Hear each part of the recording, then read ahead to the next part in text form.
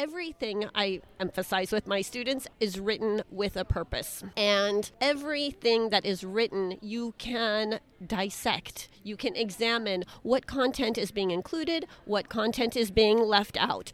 What is the language like? Not just what register is the language. Is it academic? Is it more informal? But also, is there heavy connotation in words? Is there very charged language? What language in particular? Is it mostly positive? Is it mostly negative? And looking through all of that to determine, okay, so what is the author's purpose here and who is the writer writing to? So I think it's really important for the students to take away the fact that all types of writing need to be critically analyzed, read critically. It's not just because you're reading a scholar. That was one of our listeners, Nicole Brunn Mercer, who we met at TESOL in Portland just a month ago. Oof. Or maybe I should say already a month ago. Oh my gosh, it's insane how time flies. Yeah, it was so great connecting with Nicole, and I absolutely agree with her. All types of writing need to be analyzed. And every piece of text needs to be read critically. Nay, every piece of media needs to be examined critically, right? Yeah, and that's the premise of this episode and of our previous episode, Media Literacy 101. So today, let's continue our exploration of this topic. Welcome to Media Literacy 102. Ooh.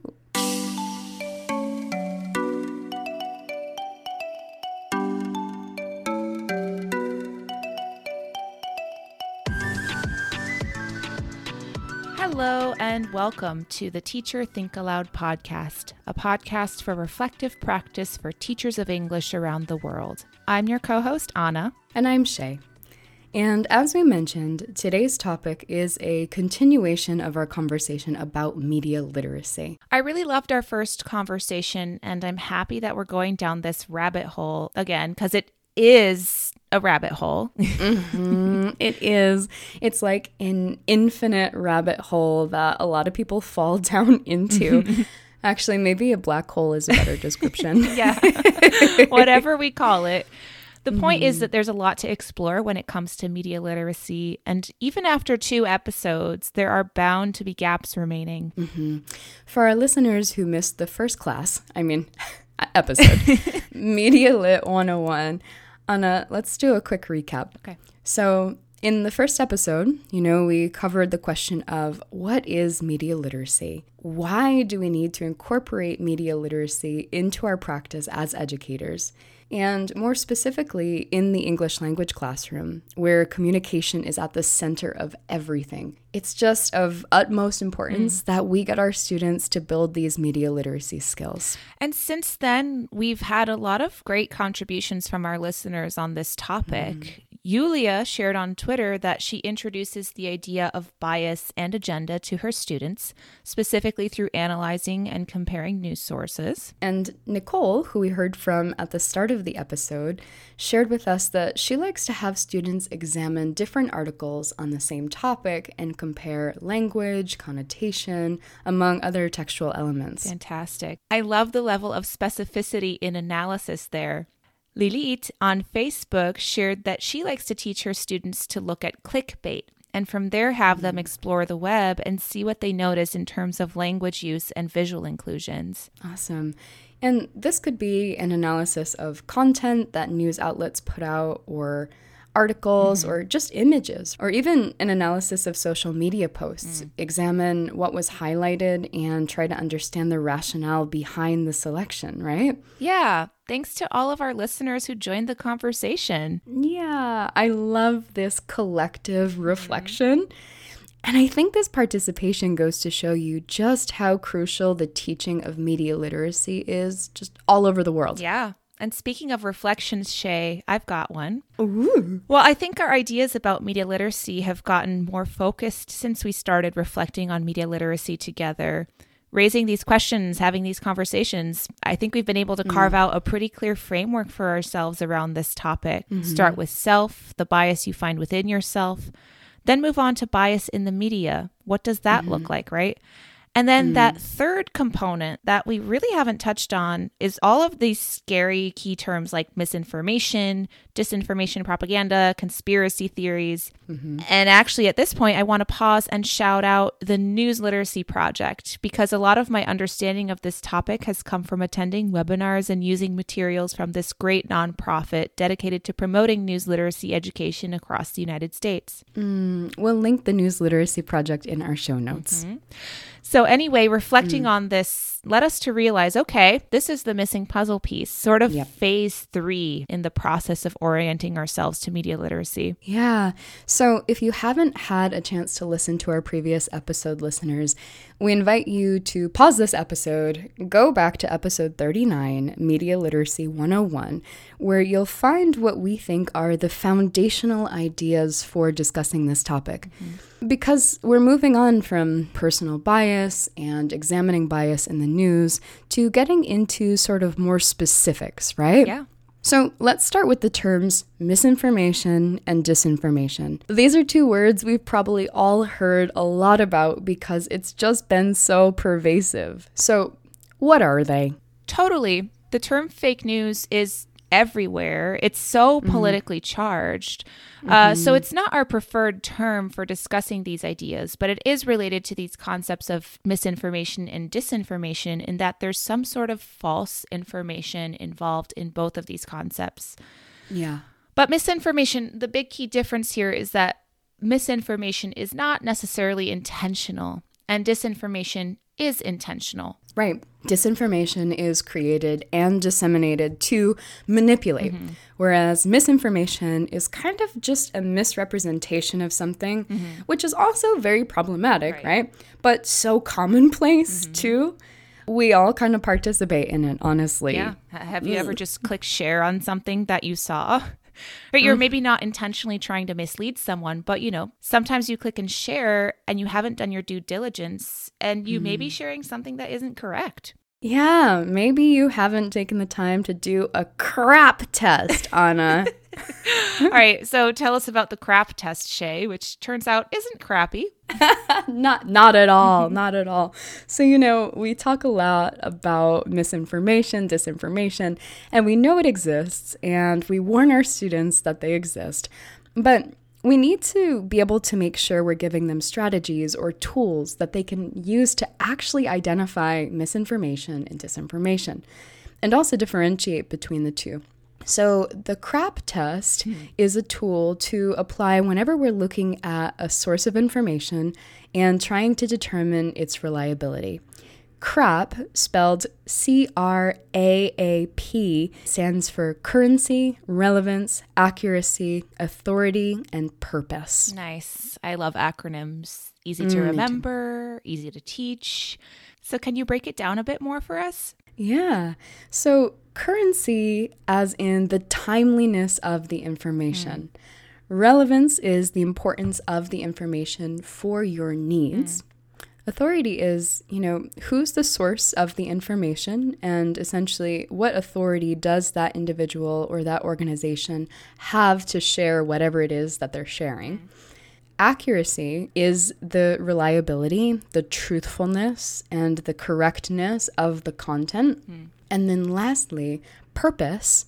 For what reason does this information exist? I also wanted to make a point about authority here. Little sidebar. Authority's a little bit slippery and hard to grasp because if we don't have a strong understanding of a field that we're consuming media about, and especially when we're talking about social media, we as human beings just kind of have a tendency to gravitate towards believing perceived authority, perceived expertise rather than actual authority and actual expertise. So if someone talks louder than another person, we might believe them more. And so that's also something to be aware of is like, actually look into what this person's credentials are and what their motives are and not just kind of trust them for some superficial reason that could trick us into believing that they have authority. Yeah, that's a fantastic point.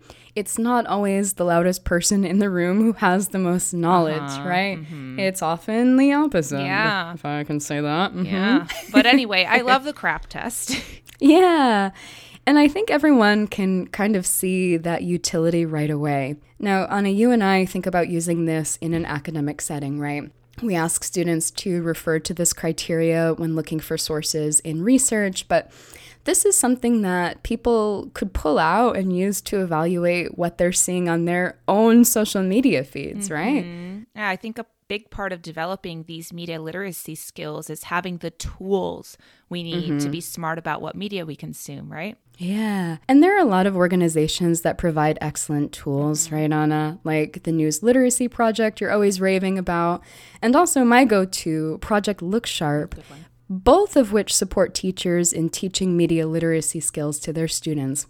Actually, Project Look Sharp put out several iterations of a chart that students, or whoever, your mom, your grandma, can use that has guiding questions to answer for each of these areas included in the CRAP acronym. It's super user-friendly, something I've used with my students for years. Linked. Yes, we're sharing all the goodies today. Indeed. And so actually, Shay, I think the CRAP test is a really great way to approach debunking in general. It's a good starting point.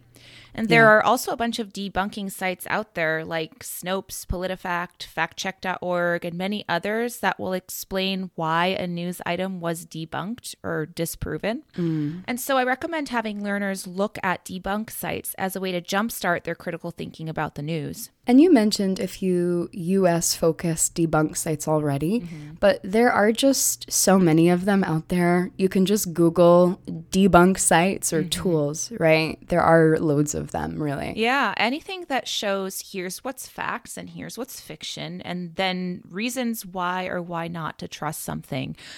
I think that could be a really great way, actually, to do a comparison. Like, here's your CRAP test, here's what the debunk website says in comparison, and turn that into an exercise of, here's your answer key. The debunk site is your answer key. What is it that you didn't think of when you did the CRAP test? That's a fantastic idea. I like that you're adding an extra layer of analysis there, asking learners to even be critical of the tools and processes that are presented to them by their teachers, right? Don't just assume that the debunk site does everything for you. Use your CRAP checklist too.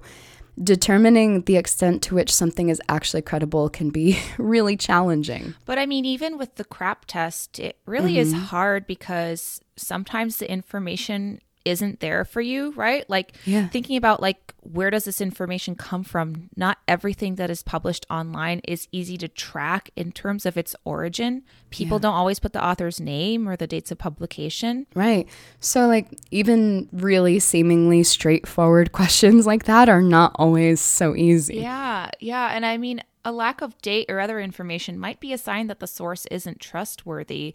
But even so, there's just a flood of information online, so it's really hard to know which source to believe, and it's really hard to track down everything.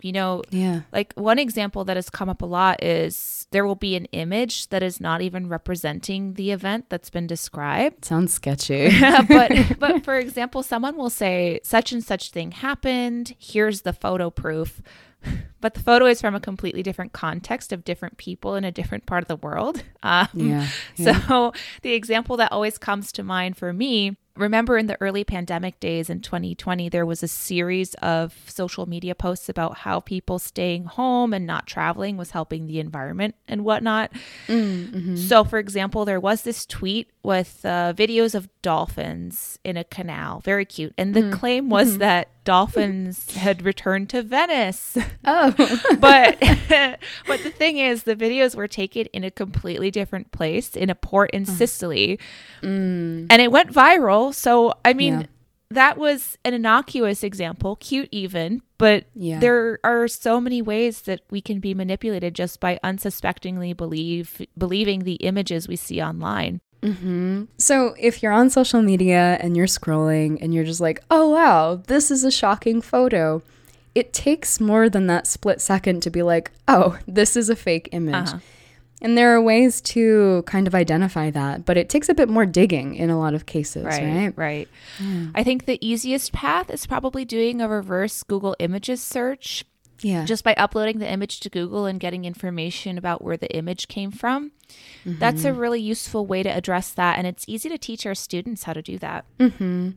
And inaccurate attributions aren't the only kinds of fakes we come across nowadays, right? There are also fake people, fake accounts created for a lot of different problematic reasons. Another issue we need to look out for on social media are trolls and bots created to generate influence, stimulate a reaction to something. Yeah, that's right. So a quick distinction here. A troll is a person, a real person online who comments on things and makes posts that are controversial or meant to disturb the peace, so to speak. Whereas a bot is an actual software program, a form of artificial intelligence that does the same work as a troll, but doesn't require the work of an actual human. So both have malicious intent and are really dangerous for the sake of reliable news. And both have been employed and will continue to be employed worldwide to sway public opinion. So, for example, I remember hearing, recently about how the Chinese government had used bots and trolls on WeChat to play down news of the COVID protests that happened in December 2022, simply by creating a diversion, random other news that would distract from the public uprising. Right. That tactic is called flooding, right? Yeah. And so to clarify, this happens all around the world. Everyone has to contend with trolls and bots. Yeah, we see plenty of them in the US. There's a great resource I use with students called spotthetroll.org. And it's essentially a quiz where you're presented with posts from Twitter or Facebook or elsewhere. And you have to try to discern whether the content was created by an actual user or some kind of troll or bot. Yeah, it's super tricky and really enlightening, right?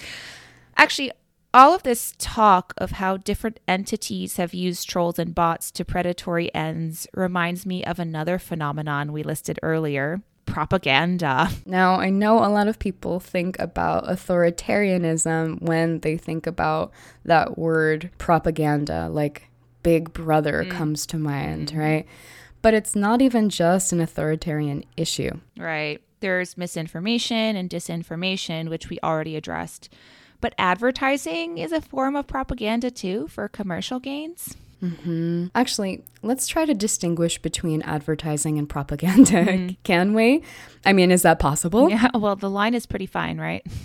Anna, when we're thinking of what propaganda is, it's just really like information being shared, but to convince us of something, like it has an agenda.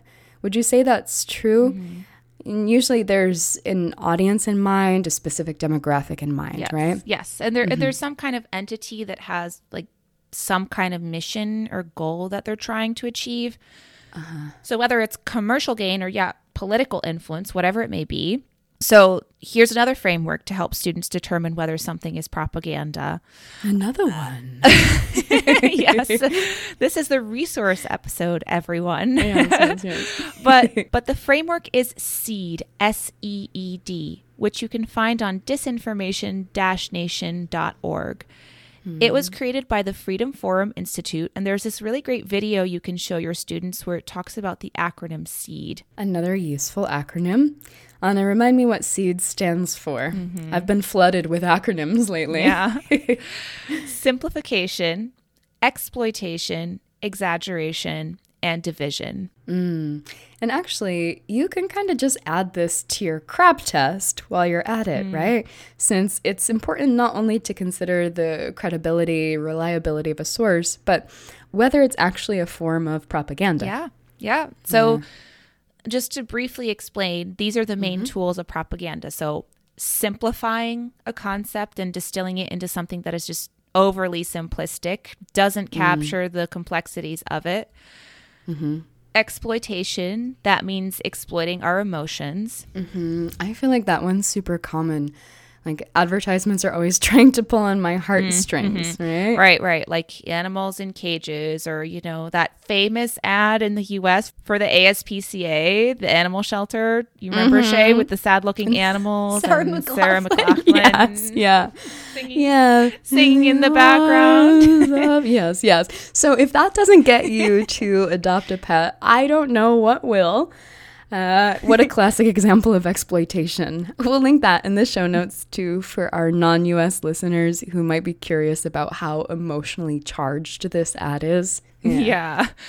And beyond emotional exploitation, there's exaggeration. So, for example, thwarting numbers to make them look bigger by collapsing different categories together. And lastly, we have division, us versus them. This one is particularly prevalent in the US at the moment and in other countries as well. Yeah, we are certainly a politically polarized country. So it's super common to see this us versus them mentality employed as a tool to influence people. Yep. So that's seed. And you can use this framework for analyzing anything from an image to specific language. I always like to look at magazine covers and ask students to think of if there are any of these common propaganda techniques being employed. I love that. Yeah. But Anna, I have a bit of a philosophical question related to propaganda. You ready? Shoot. Okay. So for something to be considered propaganda, right, there's supposed to be some agenda that aims to influence people. The first letter in this acronym SEED is for simplification. And I think in a way it can be problematic because people could argue, oh, well, that's not propaganda. Like, we're just trying to make this information accessible for the masses. So how can we decipher between them? You know, simplification for the sake of educating a group that may be unfamiliar with the topic, and oversimplification for the point of an agenda, for pushing it. This is a great philosophical question, Shay. Because, I mean, it's easy for me to think, like, I follow a bunch of accounts on Instagram and Facebook that explain social justice issues, for example, in very simple terms to get the message across. And with my bias, I'm like, that's great that they're getting this information out. Yeah, totally. Infographics have become a huge source of information for people. Yeah, but I think you're right that there definitely is a propaganda side to it. So just something to keep in mind. Wait, is our podcast propaganda?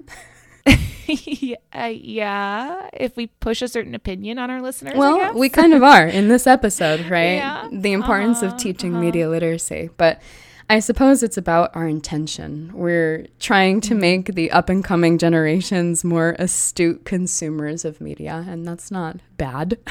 I mean, I'm glad you raised the question, though, Shay, because I've had this come up in workshops before, because everyone was like, well, then everything in propaganda.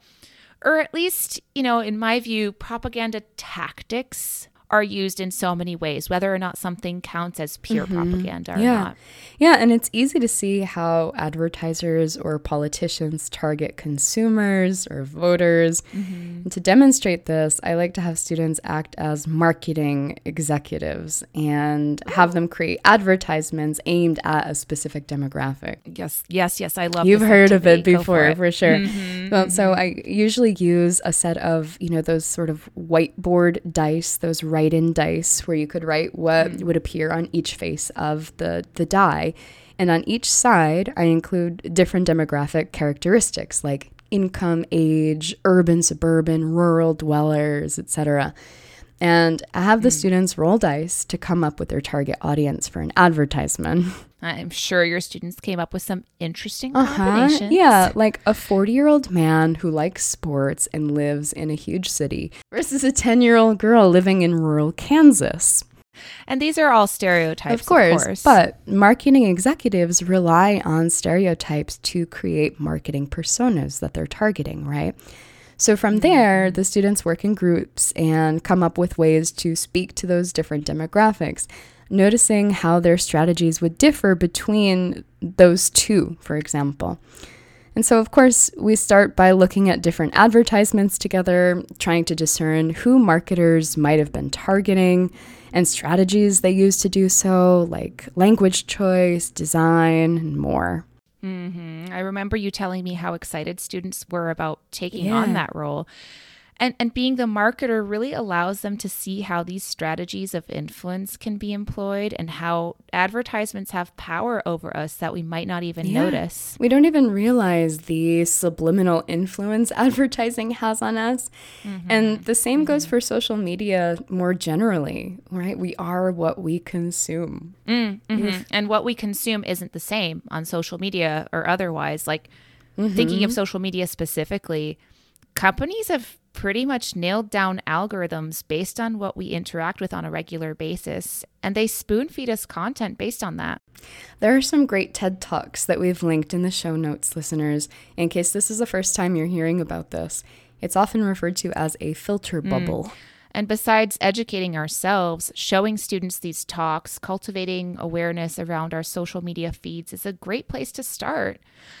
I've asked my students to open their social media before and note whether they follow a lot of similar types of accounts, whether what they see tends to agree with their worldview, or if they see a variety of different perspectives on there. Yeah, and what kind of impact does that have on how we interpret the news, the world around us?